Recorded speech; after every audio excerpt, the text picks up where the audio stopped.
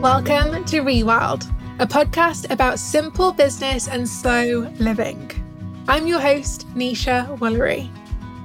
In nature, to rewild means to restore an area of land to its natural, simple, uncultivated state. I like to apply the same principle to business owners.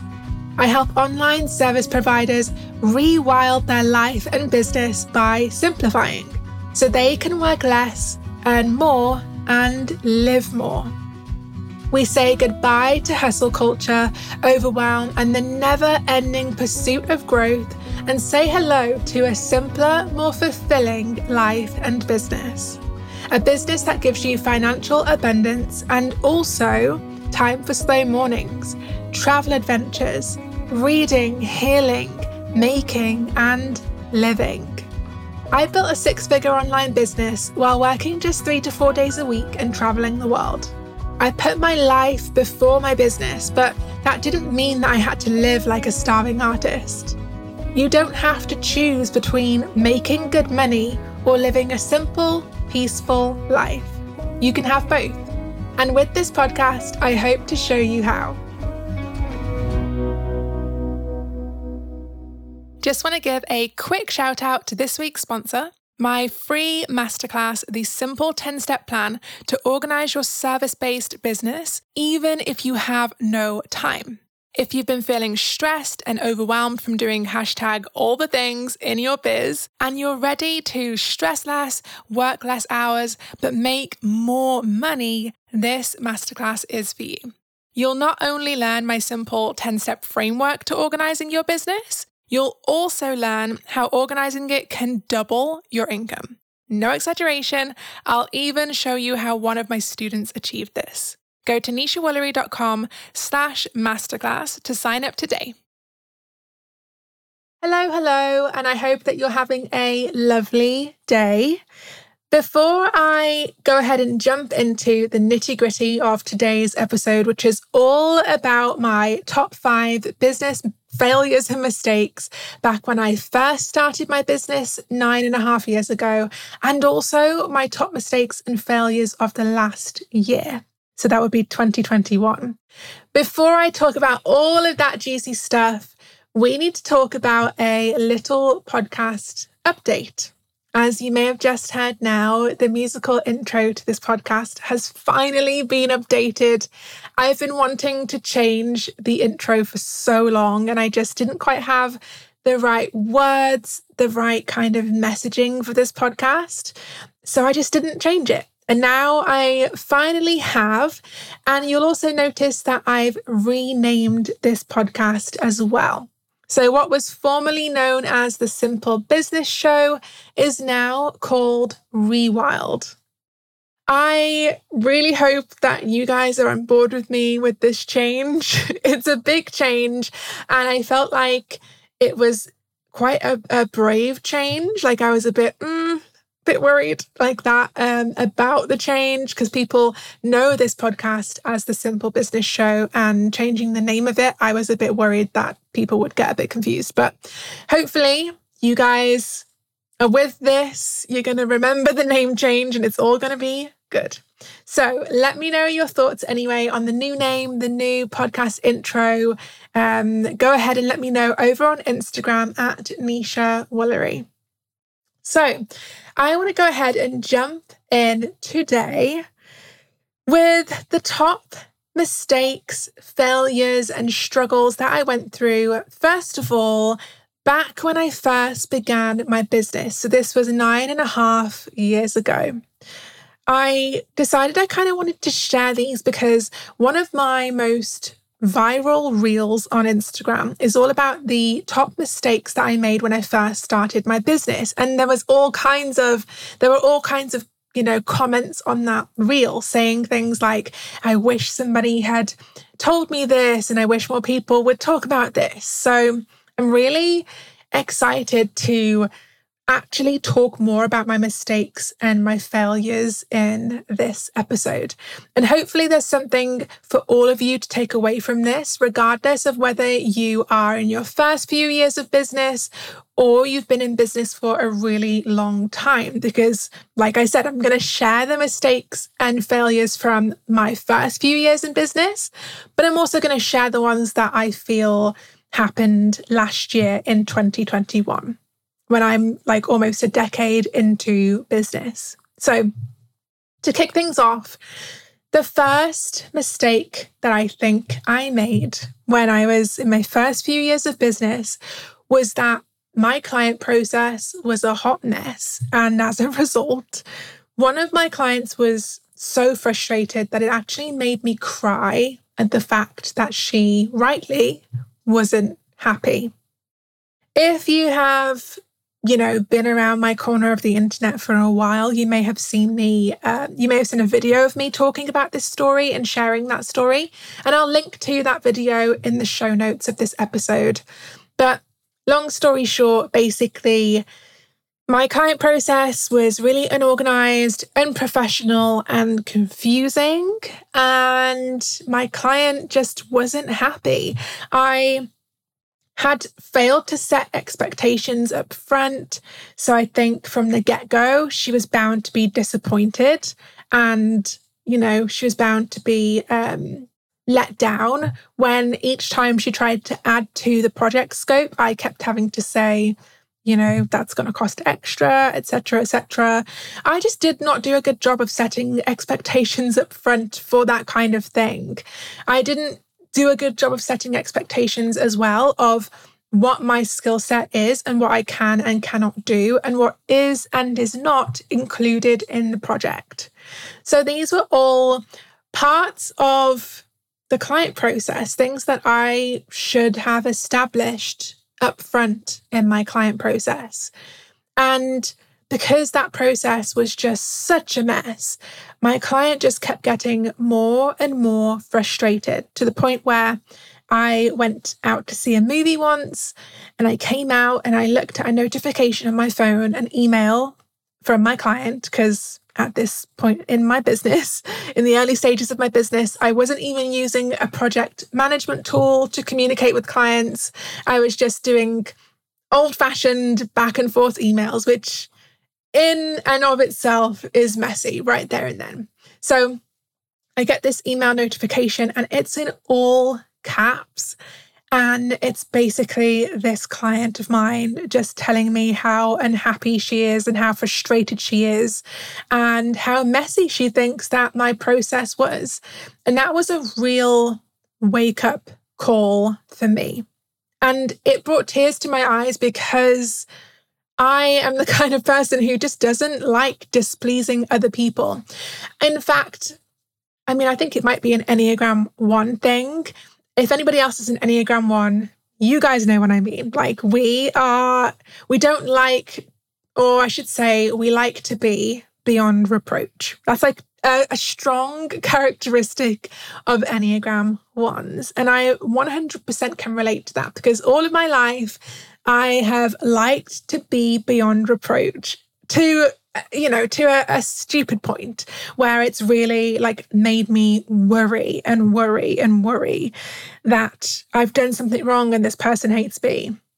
Or what if I do something wrong and, my customers don't like me, or, things like this. I think it has at times in my business pushed me to even go over the top with how much I deliver in my courses and how much value I give, and over delivering in the name of being generous, when it's actually just really probably me wanting to be beyond reproach and wanting to people please a bit too much. So when my client was unhappy, of course, this had a big effect on me because I'm not only do I want to be beyond reproach, not only do I want to over deliver and provide something amazing, but I also do genuinely care about my customers and my clients. And I genuinely want them to have the most amazing experience working with me or buying from me. And the fact that this client didn't have that experience really was the thing that pushed me towards figuring out, like, right, what is my client experience going to be like? What exactly is my step-by-step client process? How can I create a client experience and process that turns my clients into referral machines? How can I create a process that amazes my clients so that they walk away not only feeling super happy with the end result of what I gave them, but also incredibly happy and satisfied with the process I took them through? I think both of those things are equally important. And that's a lesson that I learned in my first few years of business, is that you can't just focus on the end result that you are giving someone. You have to also take some time and put some effort into the process through which you give them that result. Because I always like to use the example of like a bride shopping for a wedding dress. How much more exciting is it when the bride goes to, a bridal gown shop? I've forgotten the word for them. Maybe that is the word for them. I don't know. When a bride goes to that shop and she has the whole experience of being offered a glass of champagne and being pampered a bit. And, the shop itself is really organized and it smells beautiful and the service is brilliant. And she and her family and her friends just have an incredible experience with that shop. And what then happens is she comes away speaking of that experience to her friends who are getting married. I'm sure she would recommend that shop to her friends. And we kind of want to have that sort of, process and experience in our business, no matter what we sell. We want our clients to be so happy and satisfied with the process that they can go away saying, not only is this result that this person has given me amazing, but working with them was a breeze and working with them was fun. It wasn't stressful, it wasn't messy, it wasn't confusing, and it didn't leave me wondering whether I had hired the wrong person. That's not the kind of experience we want our clients to have. So that was one big mistake that I made in my first few years of business.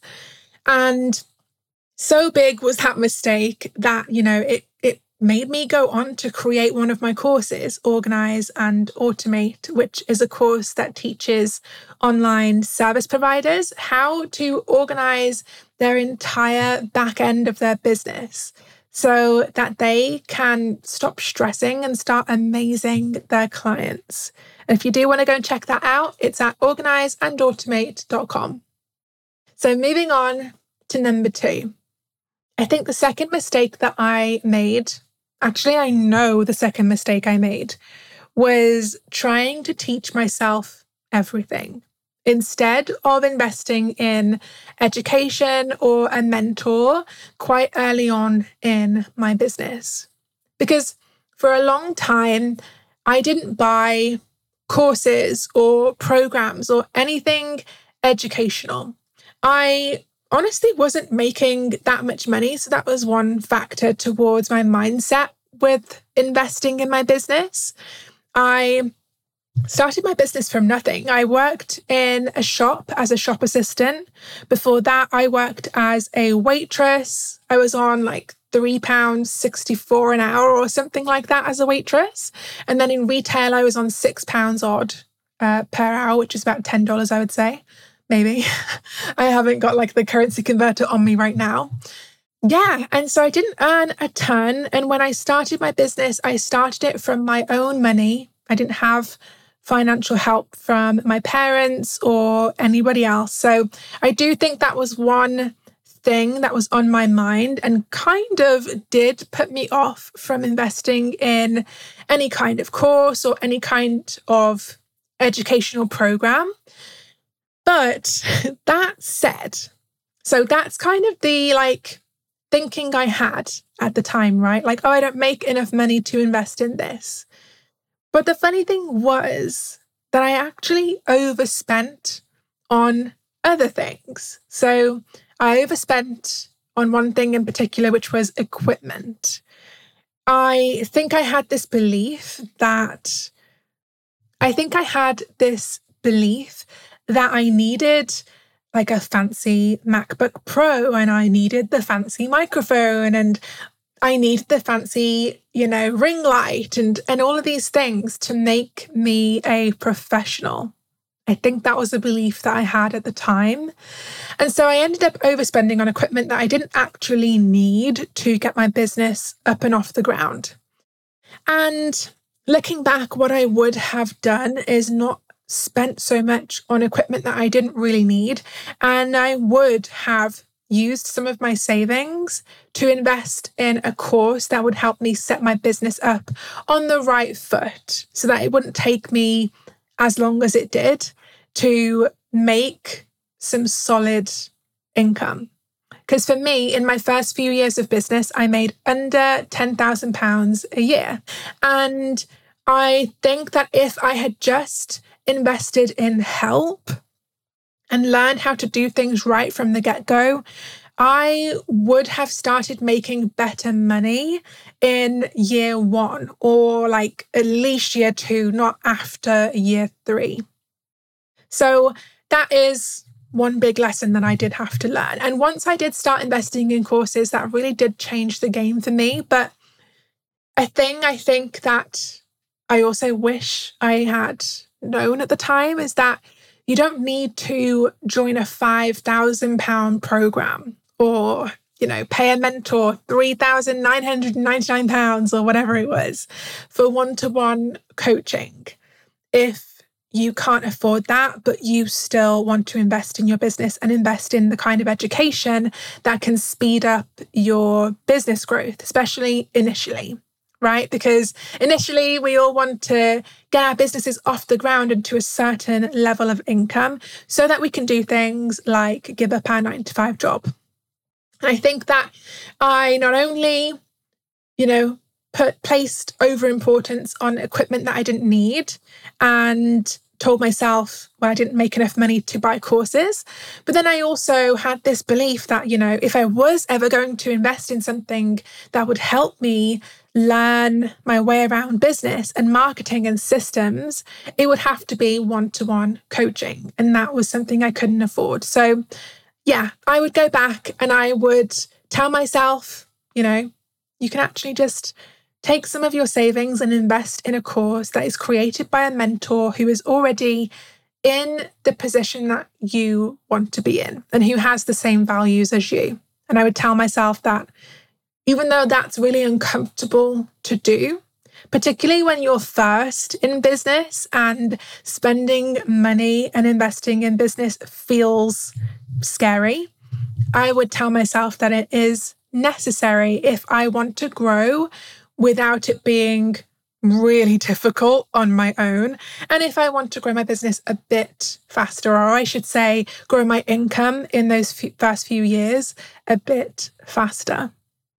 Still on the subject of investing in yourself, before I move on to my next mistake that I made, I would also like to say to anybody who's kind of relating to this point right now, which, to be honest, I think is most of us. I think we all business owners go through a stage where it's really uncomfortable to invest in yourself.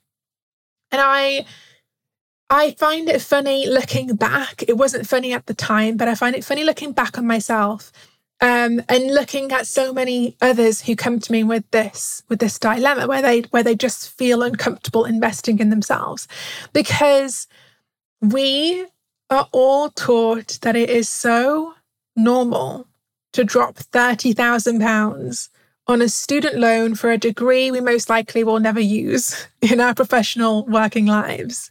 And we just do it. We just go for it. Not all of us. I didn't go to university, so I didn't do that and I didn't have that debt. But I would say most of us do that. And society tells us that is perfectly normal and encourages that we do that. But when it comes to investing in ourselves and in our businesses, that is something that society doesn't necessarily encourage us to do. And I think that is one of the reasons why it's so hard, or at least it feels hard until you learn to get comfortable with being uncomfortable. So, mistake number 3, I rebranded over and over again. Don't ask me why. I really don't know. I think if I had to pull out some reason for this, I think it could be because I was just enjoying the process of rebranding, because I started out as a web and graphic designer. And so this was something I really enjoyed doing. And I think because I enjoyed it so much, I ended up just rebranding constantly.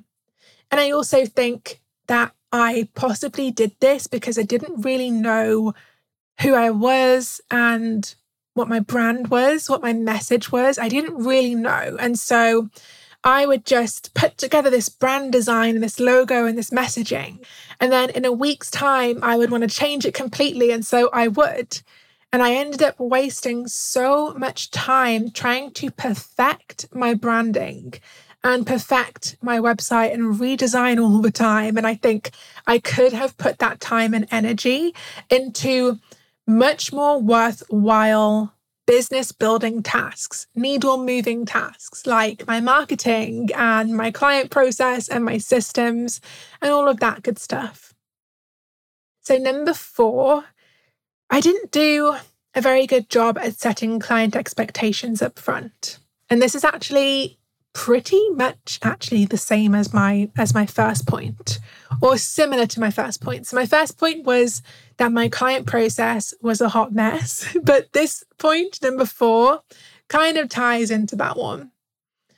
As a result of not setting client expectations up front, I had clients who would want to push my boundaries and keep pushing and keep pushing, or expect me to do work that fell outside of the scope of the project.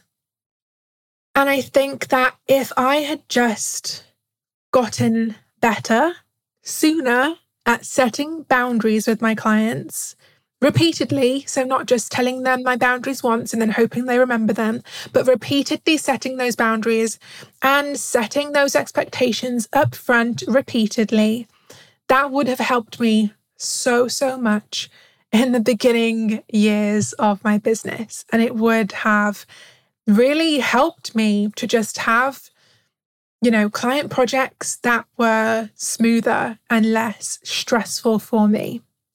It got to a point for me where I dreaded opening my inbox. I dreaded opening my inbox and looking at emails from my clients. I just dreaded it. I remember every time I clicked on the little Gmail icon and saw it loading on the screen, my stomach would just drop. And that's not how I wanted to feel in my business. I wanted to feel passionate about my clients and about helping my clients. And so I think that is a mistake that I made, not setting expectations and boundaries up front. And you can do this yourself quite easily. You can do this in things like a welcome page or a welcome packet, which is something that you send to your clients after they have signed their contract to work with you. And it outlines on one neat and tidy page or in one PDF exactly how the process is going to work, what your boundaries are, what the client should and should not expect, and so on. And I do have a podcast episode all about what exactly a welcome page is, which I will link to in the show notes. So you can do that inside of a welcome page. You can set expectations and boundaries in the initial consultation that you have with your clients. You can do things like have a client scorecard, which is something that I created for myself, but it's inside of Organize and Automate, my course. And it's a scorecard that you basically use as you're on that initial consultation with your potential client, and you mark that person, that potential client, for different categories out of 10. And by the end, you'll have an overall score. And depending on how high or low the score is, should show you whether this client is a good fit for you, will respect your boundaries, will be a healthy, good client to work with, or if this client is a potential nightmare. So I wish that I'd had things like that in my first year of business, because it would have helped me so much. And it also would have helped me avoid a lot of the nightmare clients that I ended up working with. This episode is sponsored by my premium course, Organize and Automate. Working for yourself can be stressful. Your clients are late providing you with the assets you need to start their project. Your projects finish, but your clients are still emailing you with millions of questions. And getting them to pay you on time is like tearing yourself away from a 4-hour binge session of This Is Us. Not going to happen. That show is awesome. If that sounds like you, don't worry. I've got you. Head to organizeandautomate.com/podcast and join today to organize your entire freelance business in just 2 weeks on the side of your regular routine, so you can finally put an end to these client issues and stop stressing out. Okay, the final mistake that I want to share from my first few years of business is being on too many social media platforms.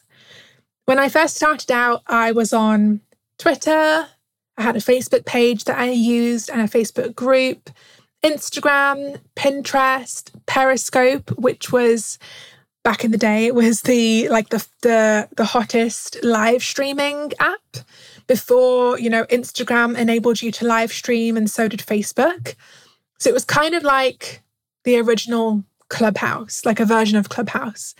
And I was on all of these things in all of these places. And because I was spreading my attention so thin, I think that stopped me from growing a lot more than I could have if I had just focused on 1 to 2 social media platforms. And I did end up doing that. So I started focusing in my first few years primarily on Pinterest and also on Twitter, which is ironic because I don't use Twitter anymore at all. I have the account, but I don't ever log into it. I actually think that maybe my Instagram posts are published to Twitter now. Maybe. I don't know.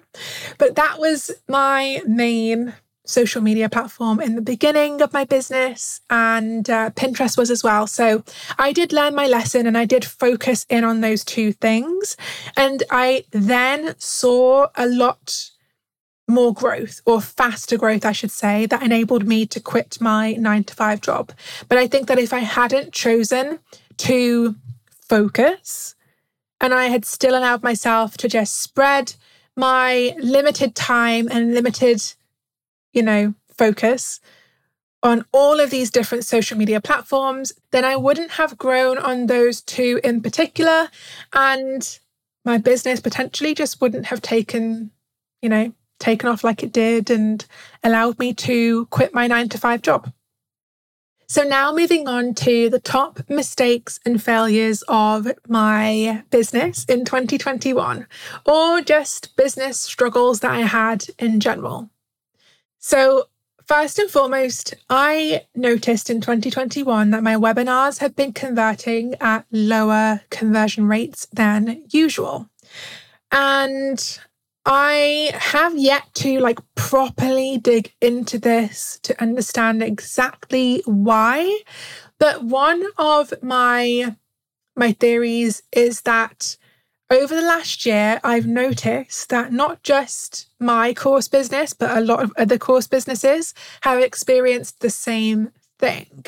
And so I don't think that it's just that this is unique to my business. I think that a lot of course businesses are experiencing the same thing, where it's just maybe harder to make the sale now than it has been in the past. And I think that the pandemic and all of the different things that have happened in the world have also probably just changed the way that we spend. And I think that it's also, this is just my theory, but I think that it's also given a lot of us more fear-based mindsets, and that probably does bleed into how we perceive investing in our business. And that's just a theory that I have, but I have seen a few other business owners in my industry saying similar things. So anyway, I'm going to update my webinars and just update my funnels and see what works and maybe what isn't working. But that's one theory that I have for that one. Okay, so number 2, I haven't kept good tabs on how much of my email list is currently in my 1-year funnel, my 1-year email funnel. And this, I think, has hurt my evergreen income. So I should explain for those of you who aren't familiar, if you're inside of my marketing course, Simple Sales School, then you'll know what I'm talking about here. But if you're not, then I'll explain. So my 1-year email funnel is essentially a sequence of emails. This sequence is about 1 year long. And whenever somebody opts in to my email list, so whenever someone signs up to my email list, they are automatically added to this 1-year funnel. And every single Tuesday, this funnel sends out one email automatically. And I don't have anything to do with it. I created it, I set it up, and it runs automatically. And it's not like a random assortment of emails. It's not like I just pluck all of my regular broadcasts that I manually write and send each week, because I do that as well on a Thursday. It's not like I just take all of those and throw them into this 1-year funnel. It's a lot more strategic than that. And there are certain emails that, I know from experience that new people on my email list need to read and need to click through to watch the videos of in the first month on my email list, to get to know me and to learn that they can trust me. Those particular pieces of content I know are to go in my first month of these emails, and I know strategically what kind of content my subscribers need a few months after knowing me, and 6 months after knowing me, and 1 year after knowing me. Because how somebody or what somebody needs to learn from you and what they need to learn about you is very different in their first week of being on your email list than it is from being on your email list for a whole year. So that is a summary of what my 1-year email funnel is. And I teach my students how to create theirs as well inside of Simple Sales School. But what I have done is I haven't kept very good tabs on how much of my email list is currently still in my 1-year funnel. And what you can do when everybody makes it through the funnel is you can put them into a new funnel, or you could just put them back into the same 1-year funnel and start them again from the first email. And there's different things that you can do, right? But essentially what you don't want to do is suddenly just have them end that funnel and then they don't get any more emails from you on Tuesdays and they only get your broadcast on a Thursday. And because I haven't kept good tabs of this in 2021, I think that hurt my evergreen income. So that's something that I have to look at again in the next couple of weeks. And I'm going to be updating my 1-year funnel and, adding people back to it who have been through it and they haven't purchased from me, or creating a new funnel that spins off from that one. I haven't quite decided yet, but I have noticed in the one quick search that I did in ConvertKit, which is what I use for my email list, I did notice that most of my list is no longer inside of that funnel. And when they were, I made a lot more evergreen income. And now I typically feel like I have to launch a bit more to make that evergreen income up, if you get what I mean, to make up the difference. So hopefully that makes sense to you guys. I know that most of you listening to this don't sell courses or digital products. So this point may just have gone, a bit irrelevant to you. But for those of you who do, I hope that makes sense. And even if you don't sell courses yourself, but you would like to in the future, then hopefully this gives you some insight into the different types of problems that you could encounter when you have courses and sell courses. By the way, I really hope that I'm not talking weirdly or shouting. I've got a really bad problem with my left ear at the moment and I can't hear 100%, so just bear with me. Point number 3, I haven't been as consistent as I would like to have been in 2021 on Instagram because if I'm honest, I focused a lot more on my mental health in 2021 than on my business. My business took a back seat and it had to, and I'm totally okay with having done that. And to be honest, I'll continue to keep doing that this year. I think that I'm still going to place more emphasis on my healing and my health than on my business. And that's okay to me personally. I don't feel bad about that. But I do think that it would have been nice if I could have been more consistent with Instagram in 2021, because when I am consistent with it, I see really great growth. And I've seen that Instagram, I've seen it and I've turned Instagram into the number 1 social media platform when it comes to sales for my business. So it's not the number 1 generator of sales in total, because that would be my email list and my webinars and my videos, because that all ties together with my email list. But after that, it's Instagram. So I think that it would have been really great if I could have been super consistent with Instagram in 2021, because who knows where that could have gotten my business sales and my Instagram by now. But like I said, to be honest, I'm totally fine with what I did with my Instagram last year, because I did the best that I could and it still grew a lot. I think I started 2021 with about 11,000 followers, and I ended it with 31. So that's still 20,000 new people who are now following me, new ideal clients who weren't there a year ago. And I think if I'd have been even more consistent, maybe that would be more. So number 4, I felt super disconnected and unpassionate about my business. And I did mention this in a previous episode. I think it was my 2021 review, which I'll link to in the show notes. I felt disconnected and unaligned and unpassionate about my business, and I needed to change that, because when I wasn't feeling it, then it meant that I didn't really want to work. I wasn't feeling very motivated. And another mistake I made, the 5th one, was that, or I shouldn't say mistake, but maybe just a struggle, was that I didn't feel aligned with what I was talking about on social media.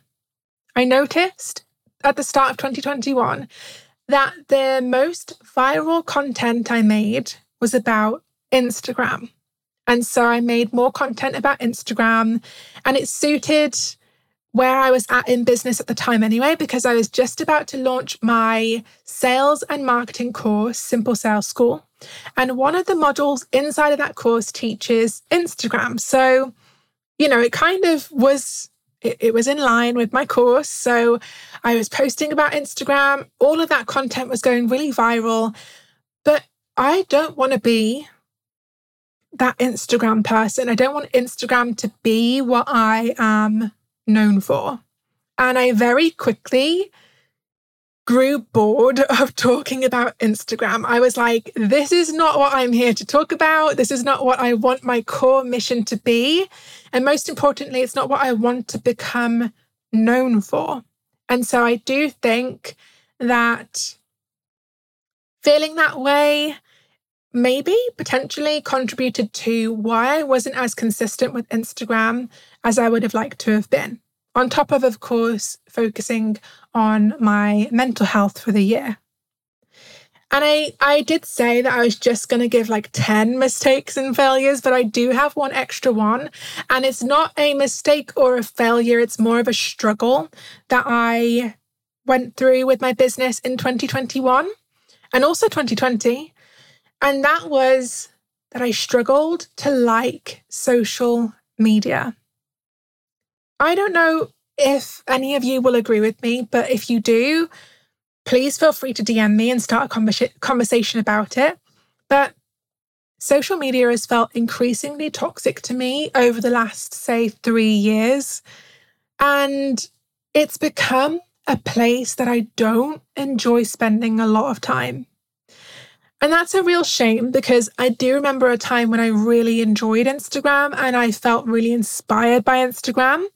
And it is coming back to me. Like I have been enjoying it a lot more recently, but I haven't enjoyed it as much as I used to.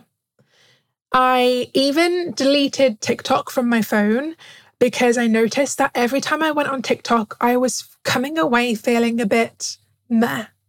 Like I would always go to the comment sections of people's posts and I would always see drama. I would always see that someone somewhere has got a problem with this video, even like the silliest of videos, even a video about a puppy or a video about a dog cuddling with its owner or something like that. Like there were just arguments in everyone's comment sections. And I don't know,